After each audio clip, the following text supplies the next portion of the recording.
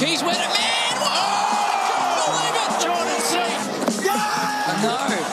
He's gone to give him out, and then he's rubbed his nose. The old itchy nose. Yeah. What about to McCullum, Shane? He might be trying to shake a sweet one after that first one. I might try and slide one in there fast. Well, you called it. That's out. That's right out. That's come on, Santa's head on his going. Sometimes You'll never see that again. Yeah, you think you've seen it all, don't you, son? Hello and welcome to the SC Playbook Podcast. I'm your host, Tim Williams, here for the final episode of the Big Bash season before we kick off our NRL content and podcast, which I'm bloody keen to do, I won't lie, as great as the Big Bash has been. Here with me today is the one and only Michael Fisher, Fish, who has found a bit of form of late. How are you, mate? Yeah, I'm pretty good, Timmy. Have I got you covered in the rankings at the moment? I believe you do, mate. I thought I was going to jump above you, but what are you at the moment? Somewhere in the 700s. Yeah, I'm into 949. So, mate, on your heels and with a shite load of trades to play with, yeah, it's a good run home. Yeah, true, mate. True. I gotta hold out. You've been there or thereabout all season, so fingers crossed, mate. Mate, and the other one, he's not here today, but Tomo, last year's champ, I don't know what he was lingering at, but he's been putting us to the sword all season. He's around that, I think last week he might have been around that 200 or 300 mark, which might be a little bit optimistic with 4 rounds to go, but mate, I reckon we can gun down Tomo as well. Yeah, he's been poor by his standards. Mate, what has been going right and wrong for the side on that note? Yeah, so I got on a really good run for a couple of weeks there on the likes of sort of Jason Berendorf and picked Jai Richardson for his big game as captain, which was awesome to watch. Then, so I got as high as the 500s. Then this week had a bit of a poor week. It was probably summed up by my final trade. I was sitting there with about 10 minutes to go, bouncing between either trading Finch to Meredith or Maxwell to Ellis. And just how stupid does that sound in hindsight? So obviously I think it was the first over, Finch skied one off Meredith, and it's one of those awkward moments as a fantasy coach where you're just hoping for this bizarre outcome of a drop catch, which didn't happen. And then Maxi went huge, which I knew was coming as soon as I traded him out. So it's been a bit of a common theme for me this season that the trouble with Big Bash I've had is because there's so little time between rounds, I often end up in this situation kind of not long before a lockout where I've still got a decision to make. And I've really made my best decisions when I've just given myself a little bit of time to think and not had my finger hovering over the trade button. So that's definitely a learning for me from this season. Yeah, nice, mate. Funny you mentioned the Maxi one. We chatted in our private sort of SC Playbook group about our trades, and I think you, the Spy, and Tomo all traded out Maxi. I was just on the fence doing it that night as well, and I had to work out if I was trading Maxi or Zamps purely from a 1 week cash grab situation. I was about to hit the trigger on Maxi, and I traded Zampa instead. Zamps, who got bugger all, and then Maxi went out and went big. I did not have it in me to trade Maxi, but mate, he hadn't bowled the last game or two. Yeah. Batting at 4 for the Stars. He had a break even of about 170 odd. The trade made sense. I was just lucky enough that I had Zampa in my team with an equally high break even, so I could do him. But mate, that Maxi one would have hurt you. Yeah, I held Zampa as well because Maxi wasn't bowling. So mate, that's why you nearly caught me. Yeah. Yeah, it was a funny round 13. We had just pretty well all the big dogs went big. There was Hales, Marnus, Maxi, Darcy Short, all went massive. For myself, I had Livingston, he's been massive for me. I was lucky enough to VC him, so I was able to loop his 70 odd. And if I didn't do that, it would have been Captain Stoiner. So I got out of jail there a little bit. Brought Swepson in a couple of weeks ago, and he's been good for me. I brought in Evans at the Renegades, the young fella. Didn't play him in my team. It was purely a cash grab, but scored 138 and went up 50K, so massive money for this week. And the only sort of downside from last round was McDermott, who I brought in after his last big score and has just done nothing for me since. So, but not too much to complain about at the moment. Yep. Pretty good, Timmy, mate. You can't get them all. Yeah, exactly right, mate. The streak will end soon. I'm due for a down week. Mate, in today's episode, we're going to have a quick explainer on how the final system in Supercoach works. We've got going to look at the key matchups to target in Big Bash finals. Fish, you've got some real good stats to look at there for us. And then we're going to go ahead and do a team-by-team analysis of the 5 remaining sides. We'll go into our bold predictions, and then we'll look at our skippers for the next couple of rounds. As I did say, it will be the last Big Bash Supercoach podcast of the season. So, we'll cover those 5 teams in a bit of detail. We'll start off with just a really quick explainer. There's been a lot of conjecture I've seen on social media about how the finals do work in Supercoach. Pretty simple, but admittedly, I had to look it up as well just to confirm what I thought, because it is a little bit tricky. There's 4 rounds beginning in round 14, which is this week. There's 2 games in round 14, and then the final 3 rounds, so obviously 15 through to 17, there's one game in each of those rounds. We have unlimited trades for those 4 rounds, so don't stress too much about cash generation and break-evens and all that sort of stuff unless you have bugger all money in your side. Unlimited trades to use. And in this round with 2 games, your non-playing reserves, so guys from if there's any, you wanted to pick any Stars, Renegades or Hurricanes and use them for loophole opportunities, they lock out in terms of you can't trade them in or out or turn them all around, move them around in your side at the beginning of game 2 of round 14. So be aware of that if you did want to use them for the loophole, which we should all be doing and looking at pretty hard. Fish, I'll throw to you, mate.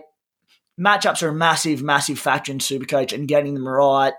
You've found some good stats for us. Fire away with the ones that you've been looking at for round 14 and the run home in general. Yeah, for sure. And just to clarify, Timmy, with those looping players, I think in previous years it has locked out at the time of the second game. So fingers crossed that continues to be the case. I haven't been delving into the rules, but we should be pretty safe there, I'd say. But if anyone wants to double check, never hurts. Good shout. And in terms of the matchups, so I think there's 2 ways of looking at that, particularly for this coming round where there's 2 matches on.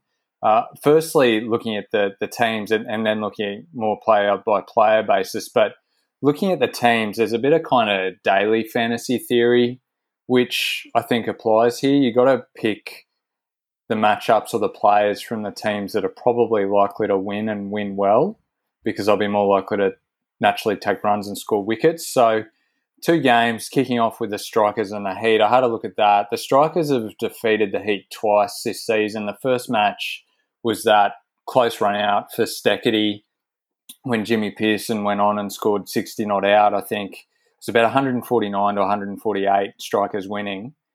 But at the time, the Heat had no Chris Lynn, no Marnus, and no Lewis Gregory. So a few of their gun players were out, and they were still able to get it down to the final ball. And that match was at the Gabba, where this match will be played. Swepson, Joe Denley, completely. Yep, Denley all out. Yeah, so completely different team. With that being said, the last time they played the Strikers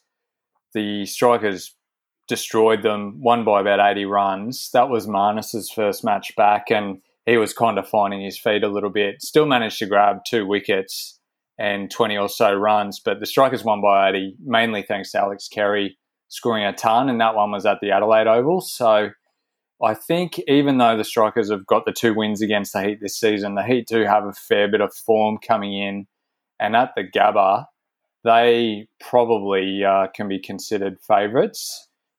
Personally, I think they will win, but it's always touch and go in the pressure environment of finals, and the Heat have kind of been knocked out in the final rounds of series on many occasions. So as a Heat fan, hopefully that doesn't happen again.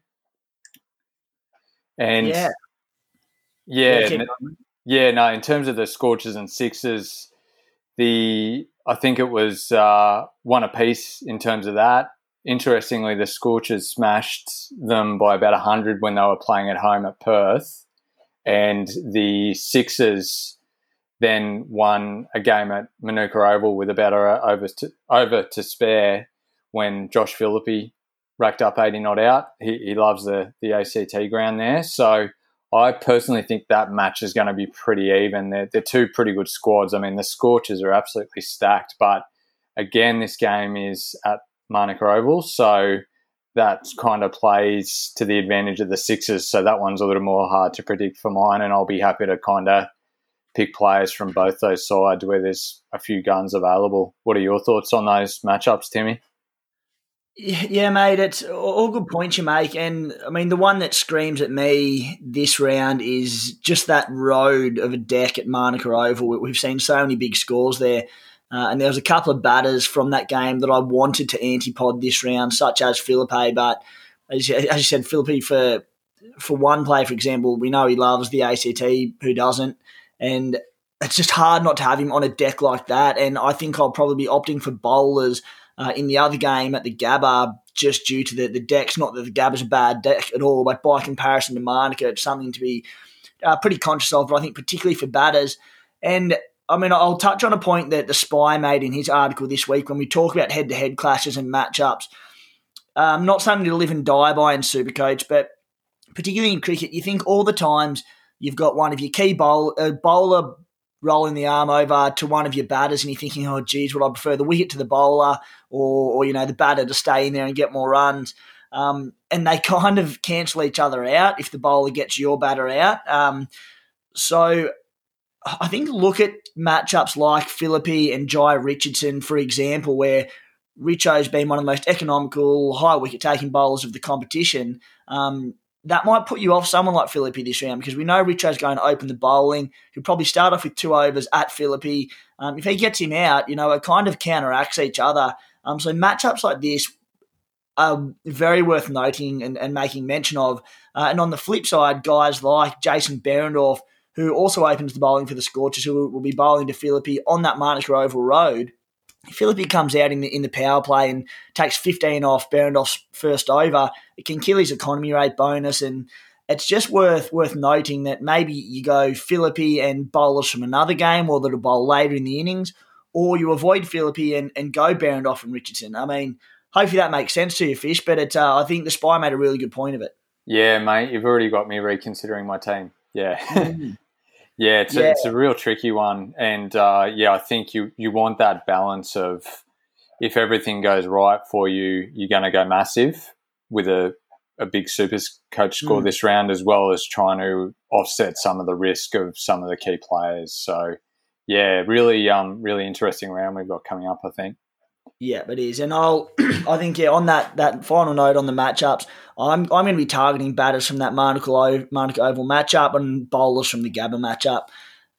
Guys, are you all done there, Fish? Yeah, just on the player matchups, did a bit of research today and came across a pretty interesting site. I've only been playing around with it this morning, so for anyone who's interested, feel free to get in there and test out some of the data, but it's called crickmetric.com, CRIC metric.com. If you Google that, it should come up, and you can actually get in there and look at how different players go against different player types. So, for example, I had a look at Michael Neser this morning, and I wanted to test how he goes against right-handed batsmen compared to left-handed batsmen, because the heat are stacked full of right-handers. So, interestingly, Neser in his T20 matches has an average of 22.7 with the ball against right-handers at an economy of around 8, whereas against left-handers his average is about 41.8 at an economy of around 9. So it proves my theory that he does go better against right-handers. I think he's got a bit of a natural outswing. And at the Gabba, which is his home track, he's suddenly a player which interests me a fair bit more, albeit that there's some pretty talented batters in that heat lineup. So he's one that I'll be looking at. And I also had a look at how the strikers players go against leg spin, because the heat having Swepson and Marnus might be pretty difficult to handle. And each of Travis Head, Jake Weatherald and Phil Salt all seem to average a lot less against leg spin than any other bowler type. So it's definitely worth getting in there to have a look at. And you can search a player, and then when you do, on the right-hand side, there's an option for group by. And when you click on that, you can choose opposing player type. And that's where it'll show you the stats for batting against different types of bowlers and bowling against different types of batters. And anyone who's really keen, you can even look at matchups against specific bowlers, although I haven't gone that far. It really is all the rage in T20 at the moment. I think I've been reading a book called Cricket 2.0, and they talk a lot there about how IPL and different franchise coaches have been looking to target matchups more and more in T20 because it's such a short format and one over can make all the difference. So, mate, hopefully a couple of tips there. Be a little bit careful with the data. I did find this morning, for example, that looking at Josh Philippe, he when he scored his 80 not out or so, that was at Manuka Oval, but the website had it listed at the SCG, which is probably pretty understandable because it was probably a late switch in the match. But just be mindful of that. But otherwise, it's something pretty interesting to have a play around with going into these final rounds where matchups are going to be crucial.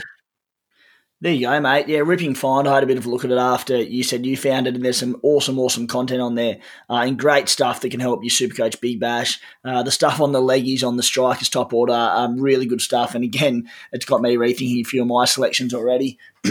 Guys, if you have enjoyed our content this season and would be in a position to support the site, you can do so via a donation in the tab in the article holding the site on the podcast. All the guys put in a lot of time and effort into the website, so any donations are very much welcomed and we're very grateful for them. But of course, at the same time, we do it for the love of the game, so not necessary at all. Guys, let's jump into the team-by-team analysis for the run home of the 5 remaining sides in the Big Bash. What we're going to do is we're going to look at the must-haves from each team, or, close enough to the must-haves, or the guys that we'll be looking at getting in for our side.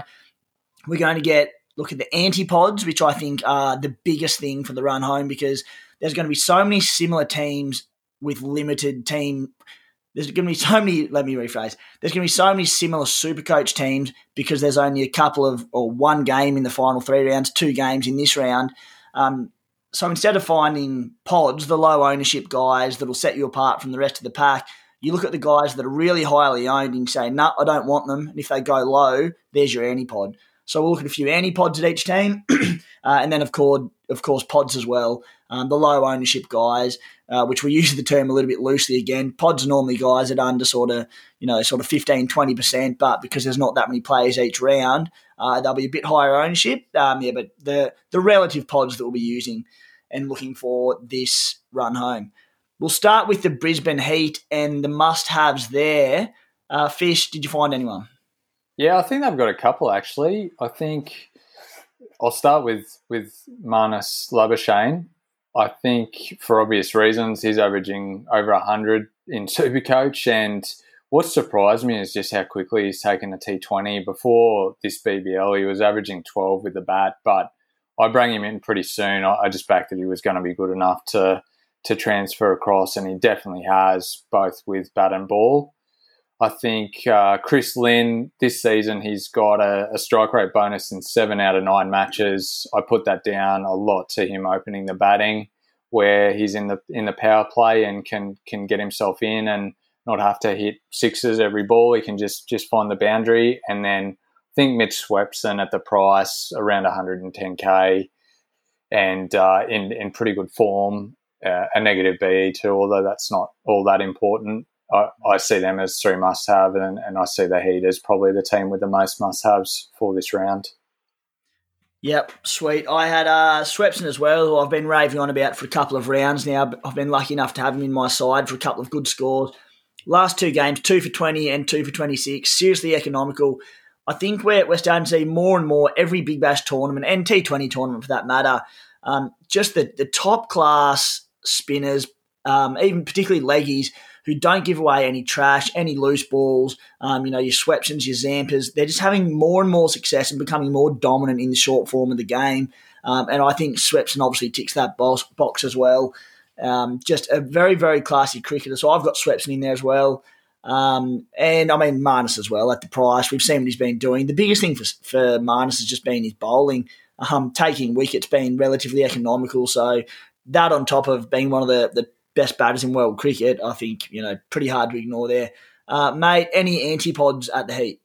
They're actually the only team who I don't have any antipods for. I considered mentioning Steketee, but I actually like him as a pod.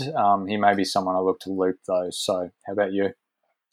Mate, controversial one, but Chris Lynn for me. No knock at all on Chris Lynn for what he's done, what he will probably and more than likely continue to do. But you look at, I mentioned before how similar teams are going to be for the run home throughout the finals, bugger all teams playing. I'm trying to find my pods, not in all-rounders who are obviously safer scorers. You've mentioned it time and time again how batters are probably disadvantaged more under this year's Supercoach scoring system. I'm looking at a guy like Chris Lynn, who I think is going to be 80, probably 85+% ownership this round.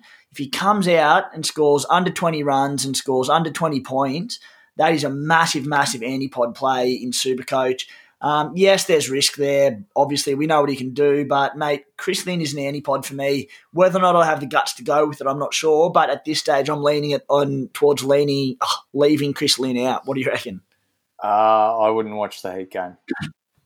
Yeah, right. I know. Yeah, I like your thinking. Yeah, it's there's a bold prediction there, I reckon. Yeah, yeah, and that's the thing. I haven't convinced myself that he's going to go low for any logical reason. It's purely just the antipod, and I have a pretty similar theme with all my antipods, which we'll get to in a minute.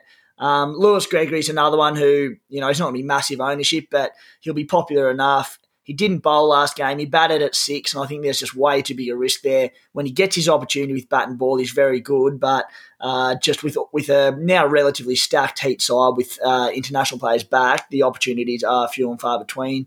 Mate, pods at the Heat. Yep. So I touched on Steketee. I like him. I think he's really come on as a bowler. He's averaging 53 in Supercoach this season, recently selected in the Test squad, so should be riding high. And I also like Max Bryant playing at the Gabba. He had a good run of scores in the middle of the season. So I think he is a great option for your emergency loop as a bench batter. Yeah, I had Maxi Bryant as well, mate. He in 6 of his last 10 innings, he's gone 20-plus scores for that strike rate bonus. That's since December 30, so decent enough form there and consistency. Strike rate of 127 this tournament has been down on his career, which is, I think, up towards 140. But again, as you said, on his home deck up at the Gabba, I do like Maxi Bryant there, and you nailed it. The fact that we can AE loop him if he does score well is the perfect exponent of that. Moving on to the strikers, mate, any must-haves there? Yeah, I think Alex Carey is a must-have, and I think the reason for that is that you can put him on your bench in the wicketkeeper spot, so you get a free look at him. And the only other option in the first game is Jimmy Peirson, who bats too low to be selected in the keeper position for mine. So, yeah, I couldn't go in without Alex Carey. Mate, the fact that you haven't mentioned him makes me think that he's going to be your antipod, but my must-have is Travis Head. And again, maybe somewhat controversial. He's only averaging 32 in his 3 games so far this season. But he averaged 61 last year. He's another guy. I mean, the whole of the first game, Heat and Strikers, we can AE loop guys that we're a little bit worried about. But I think the fact that Travis Head's rolling the arm over, having a bit of a bowl, we know what his class is like with the bat. I think Travis Head's pretty close to it. Mate, give us your antipod. Is it Travis Head? You nailed it, mate. Yeah, so I moved him across from the must-haves to the antipod column just when I started having a look at the matchups this morning. He's another who doesn't go that great against leg spin, but completely agree. Bowling a few overs, he's very enticing. I actually decided to swap him for Nessa. Could very well come back to bite me, but that's the game. As we said, you've got to take a risk on leaving some people out, and for me, it might be a case of leaving out someone like Travis Head and going with someone like Chris Lynn, because I think the Heat will win that match. Mate, do you think Travis is a lock for a couple of overs or not necessarily? I don't know that he's a lock, but I think he's highly likely to get at least one. I think the strikers are a little light on for spin options. They've got Danny Briggs, who's very experienced, but hasn't gone all that great in the Big Bash. And I think maybe O'Connell is their other spinner. So they're still trying to fill the void that Rashid Khan's left, and Travis Head has probably picked up a little bit of that slack. So I would expect to see him bowl. Yeah. Mate, my antipod is a guy who I'll declare I'm probably going to be picking in my side, but he's another opportunity, and it's the bloke you mentioned above, was Alex Carey for must-haves. Just on the same premise that, if he doesn't score runs, he's going to be massive ownership. So if he scores low, gets bugger all points, there's a serious antipod opportunity in Alex Carey. But the more we talk, I think if you're going to antipod this round, and I think if you want to make up ground and make some jumps in the overall rankings, you have to antipod some popular players, because otherwise everyone's just going to have the same team. Our salary caps and value of our squads are pretty high now that we shouldn't have to miss out on too many guns. But I think the antipods are probably better off coming from the Sixers and Scorchers game in round 2 because of the reason that you just mentioned, mate. You can AE loop a lot of these guys in game 1. In game 2, if you antipod, guys like Philippi or Abbott or someone like that, people are going to have them in their starting teams and they won't have that security. So thinking ahead, maybe I'll even do the loops for the second game. Mate, pods at the strikers. Yeah, they've got a wealth of pods, actually, and I suppose that's why we've probably had them in and out of our teams this season. Already spoke about Michael Nessa. Caution with him is that he only bowled 2 overs last game. I think he might have got hit out of the attack, and he can be a little bit expensive at times, but he has been batting at 7, which gives him a shot at a strike rate bonus, especially if the strikers bat first. Dan Worrell's just looked great all tournament with his swing bowling at the start of the innings. So I could understand those who might want to pick him. He's going to have an interesting matchup against the likes of Chris Lynn and Max Bryant. Peter Siddle scored 87 Supercoach points against the Heat last start, and I like his experience in a big game. Of the batsmen, I probably prefer Jake Weatherall because I think his form has been really good since opening up, and he seems to have a good combination with Alex Carey. Phil Salt is cheap enough that you could chuck him on the bench and loop him, but I don't like his matchups, and I sort of feel a bit more inclined to go with Max Bryant personally. But if you think the strikers are going to win, Phil Salt could be a good shout. Yeah, it's heaps and heaps of pod opportunities and could have a big impact on the overall rankings from scoring this round. A guy who's been overlooked time and time again this season for me, for what reason I don't really know, but he's just Wes Agar, who has had very few bad games. He is taking the third most wickets in the BBL this tournament. He's coming off a 1 last round, which I think will probably scare a few people off. I think probably the issue with Wes has been that his economy's been over 8 this tournament, so probably not quite as many economy rate bonuses as others, but taking a stack of wickets. So if you're looking at a guy who might be pretty low ownership, can go big, Wes Agar, don't mind him at all. Good shout. Mate, moving on to the Sixers, must-haves there. Yep, so I've got Josh Philippe purely on the basis that the game's at Manuka Oval. I had considered him as an antipod, but I think probably what's going to factor in there a little bit for some people is whether Alex Carey goes large enough that you loop him first game. But even so, I'm inclined to pick Philippe as a batter. Those 2 games that he had at Manuka Oval early in the season, he had a 60 and an 80 run score and nearly turned up in both of those games for Supercoach purposes. So I think the wise thing to do there is to take him, and even if he fails, a majority will have him. So that does make him an antipod opportunity, but I don't think he's a good one. I think he's one you want on your side. I had the exact same. Initially I had Philippi written down as an antipod too, and I switched it into a must-have because of that Manuka Oval death. I know we're raving on about it, but it really, really does impact the game and, in turn, Supercoach scoring. So, the talk about this deck and the confidence and, what you've just said about Philippi and his big scores there, I have Abbott as a must-have because I think he's just an exceptional Big Bash player. He averaged 85 Supercoach points last season. He's averaging 70-odd this season across his 2 games.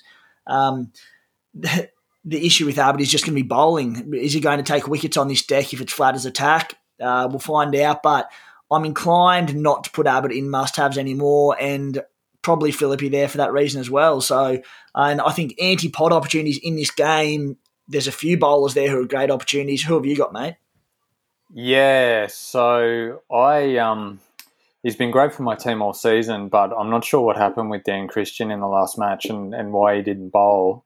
And the Sixers are so stacked with all-rounders that I'm not certain that he's going to get enough opportunity to show his wares. I mean, the flip side to that is that he's won so many championships that in a big game, he's probably the guy you want with the ball or bat in his hands. So I've still got a bit of thinking to do there, I think, but he is an opportunity because I think he will be quite popular.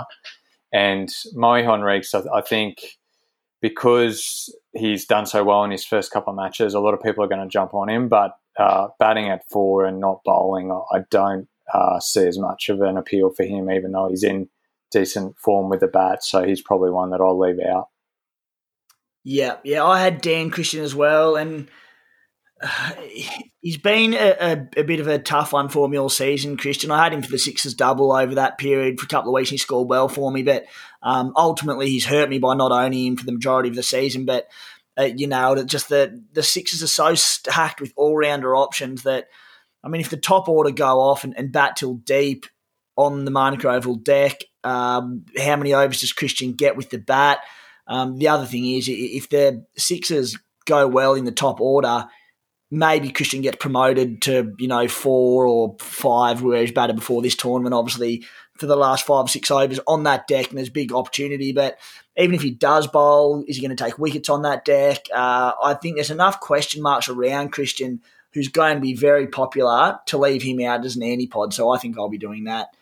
Mate, your pods for the Sixers. Yeah, I think Ben Dwarshuis is a really good one. He's flown under the radar pretty well all season, but he's averaged nearly 58 Supercoach points this year, which is up there with the best of the bowlers. And the only downside with him is I think with Abbott back, he moves down a spot in the batting order, and he is capable of some quick runs. So he's probably less likely to get an opportunity there, but he's been great with the ball and seems to have a pretty high floor too. His floor seems to be around sort of 20 or 30 for Supercoach. He pretty well always jags a wicket or has an economy bonus. So he looks great. I had Abbott in the pod column, but he's probably going to be pretty popular. So, whether that's you class him as a pod or not is a bit difficult to say without the ownership stats, but he is pretty pricey. So maybe everyone may not get him. I think I'll probably go with him just given his Supercoach form and last season as well as this season. And I've got the money to spend, so I'll probably be happy to run with Abbott. How about you, mate? Yeah, Dwarshuis for me as well. I think he, a bit like probably Agar, just flown under the radar all year. You mentioned averaging close to 58 there. He's had 5 scores over 75. He's already had 2 tons, so his ceiling's high enough. Just a guy who, and I feel like he'll be pretty well overlooked again this round, although he did score really well last round, so people tend to look at that and go off 1 week Warriors. But, I mean, Dwarshuis isn't that. He's been good all season, so I think Dwarshuis is a serious pick, and hopefully he's not at too high ownership. Big pick for the Sixers. Hopefully he can jag a bit of movement on that deck in Canberra. I won't hold my hopes, but maybe a few wickets anyway. Mate, the Perth Scorchers, they started slow this season. They found their form, found their groove. Must-haves there. Jai Richardson's probably the obvious one, mate. Anyone else along with Richo?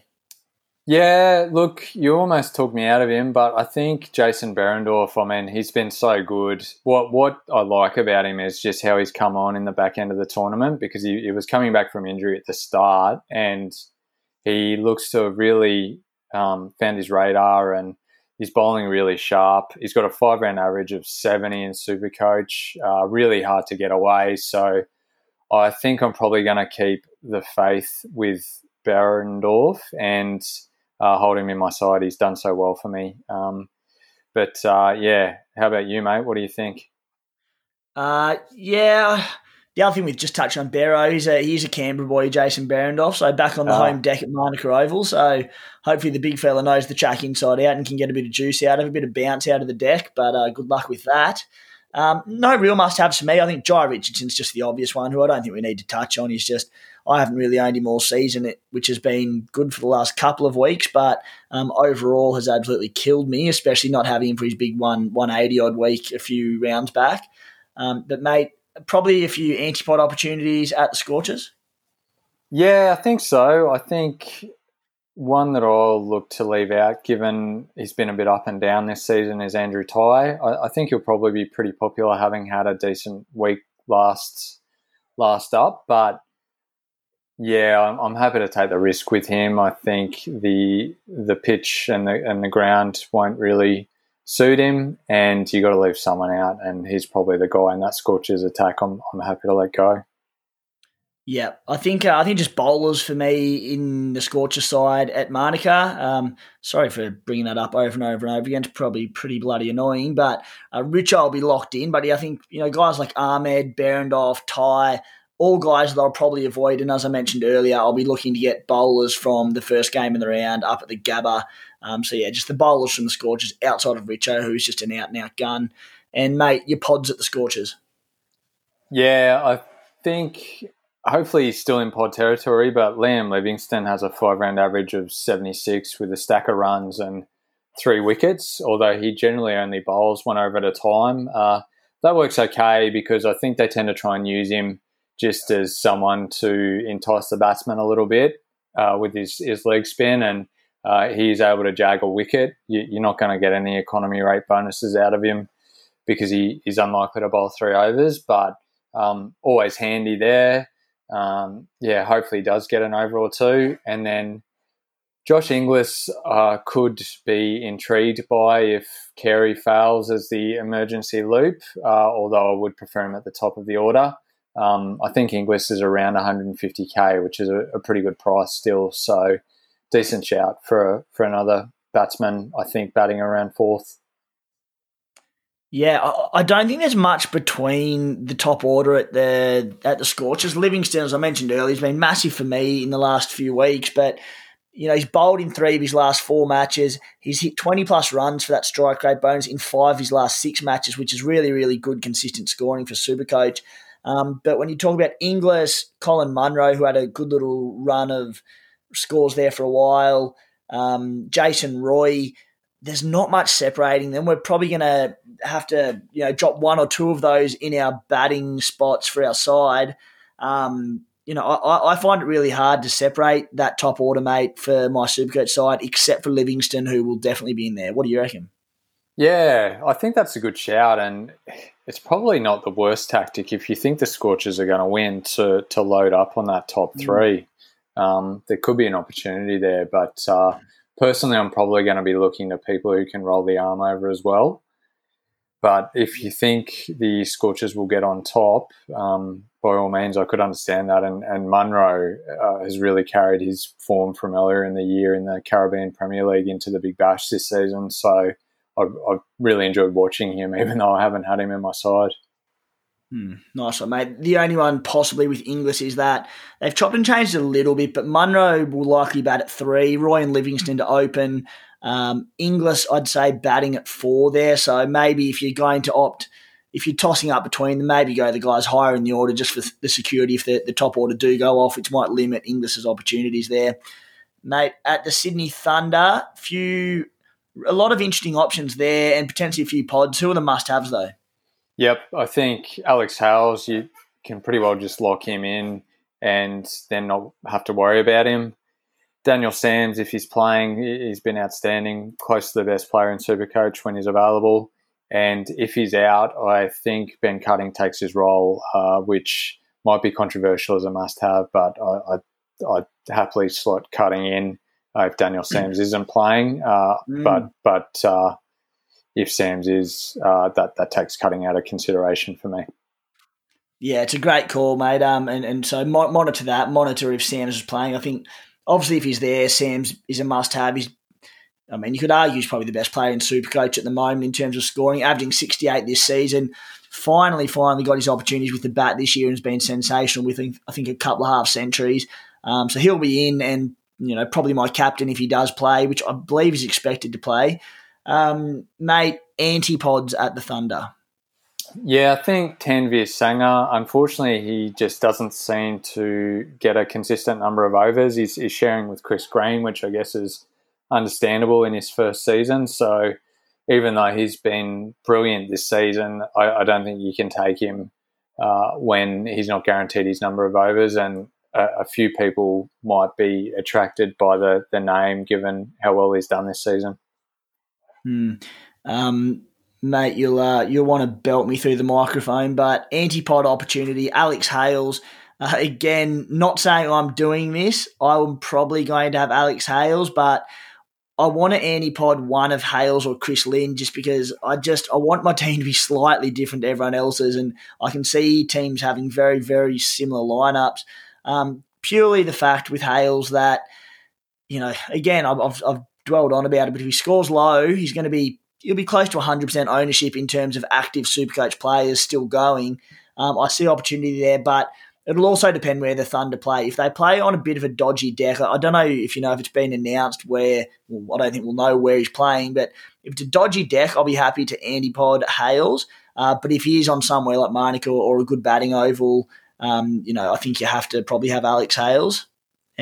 What do you reckon? Yeah, I think you're probably a little more used to the antipods than I am, and I reckon you're right. Like you got to actually take a punt somewhere if you want to make up ground, and batters are probably the best place to do that. I would probably be looking at things like venues and matchups to make that call. I think the Thunder won't actually play until next round in Supercoach, so so he's not a consideration for this round anyway. But when it happens, he's one who you could look to leave out.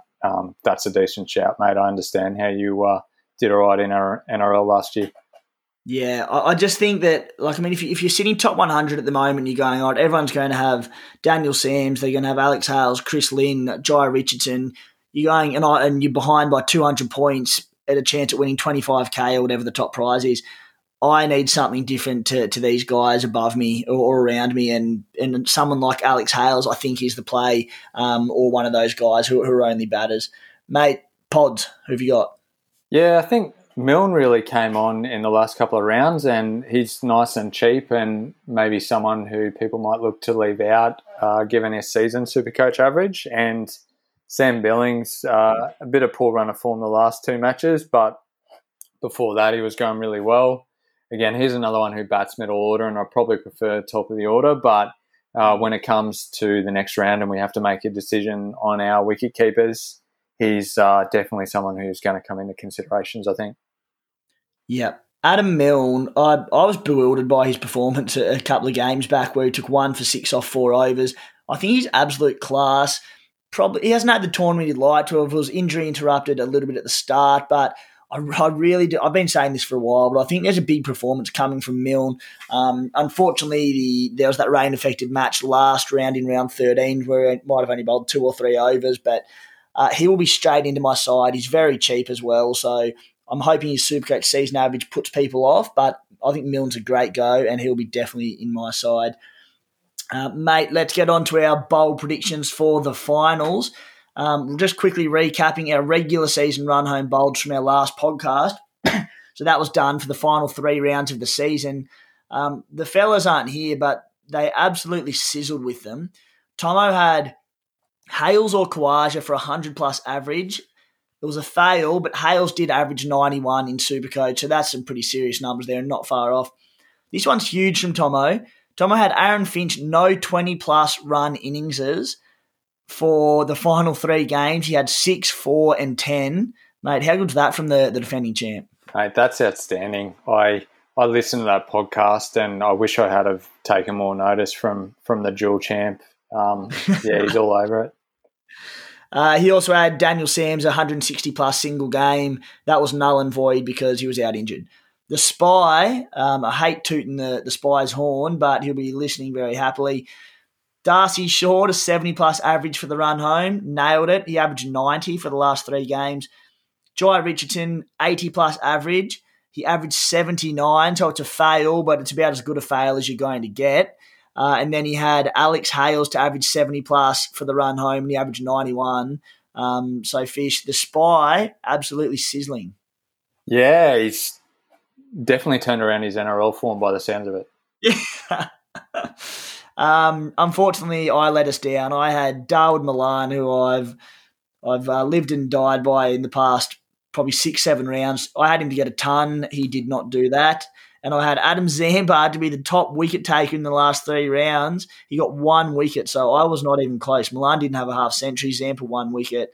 Anyway, moving on to round 14, where we'll try and rectify it a little bit. Mate, what have you got for round 14? Yeah, I've really tried to be sensible this round after what's happened to me this season. So we can call these sensible bold predictions. So I've got Marnus 120 plus, so that's still pretty bold. But I'm backing him into sensible. Yeah. Roll the arm over and continue his good form with the bat. Jai Richardson, I think, will go 100 plus, which he's done multiple times this season. And Mitch Swepson, I reckon, will go 80 plus, just to confirm my leg spinning theory against the Strikers. Mate, for bold predictions, seriously, that's all time. You're a loose unit, Fish. I'm really not. You've just given me an opportunity to be, but yeah. Yeah. I've got Philippe to go 100 plus Supercoach points, and I've got Travie Head to go 100 plus as well. I think now that he's rolled the arm over, he can sneak a wicket in there. He'll get a half century and he'll be 100 plus. So Travie Head to go big for me as well. Mate, we'll wrap it up with, we're going to go through our round 14 trades, but, there's 16 players to go through. We've mentioned everyone that we're keen on. So we're going to talk about our skippers for round 14. What are you looking at? Yeah, pretty boring from me in terms of skippers, which probably means I might have to look at antipods if I'm going to make up ground, but I'll be VCing Marnus and captaining Jai Richardson in all likelihood. Nice, mate. Does the Manuka Oval deck impact your decision on Jai Richardson a little bit? Does that make you a little bit hesitant, or did you just Castle shine? It does, yeah. I was just thinking about that then. I would consider someone like a Philippe, but I really don't like captaining batsmen, and I can't really see any all-rounders in that match who I like. Jai Richardson's probably the closest thing to it, so I'll probably go with Richo still. Hopefully Marnus comes through in the first game and I won't have to worry about it. But, there's not really any other options I like in that match. Yeah, I'll be at this stage going Travie Head for vice-captain in game 1, and then my captain, again, not a heap of gun all-rounders, but Sean Abbott, hopefully gets a bit of a chance with a bat late in the order, but potentially unlikely. A real sneaky one, depending on how my round's going, is Liam Livingstone, who's been good to me lately. I was able to loop him last round, but top of the order at Manuka and bowling a couple of overs each game. I think there's just serious scoring potential there for a bloke who's been pretty consistent with the bat over the last sort of 5 or 6 rounds. So I think Livingstone's a bit of a sneaky one, and yeah, we'll keep an eye on that anyway.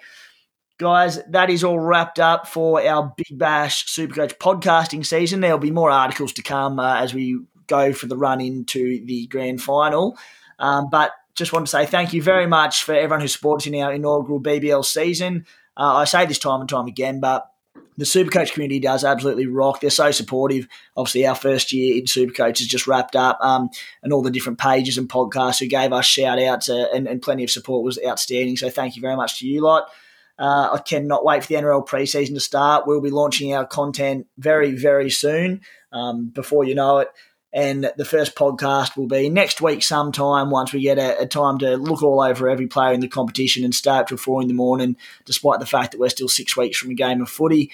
Guys, all your feedback is very much appreciated. We want to make this website and the podcast better and better and better. So if you could take the time to flick us an email at supercoachplaybook@gmail.com, or just maybe message us on Twitter or Facebook, whatever's easiest for you. Any input on articles, what we can do better on the website, what can be better about the podcast, would all be greatly appreciated. But otherwise, guys, thanks for the Big Bash season, and thank you to you, Fish. Yeah, completely agree, Timmy. It's been great fun, and thanks for having me, and thanks everyone for listening. You've been a cracker, mate. All right, cheers, guys, and we'll see you back podcasting for the NRL preseason.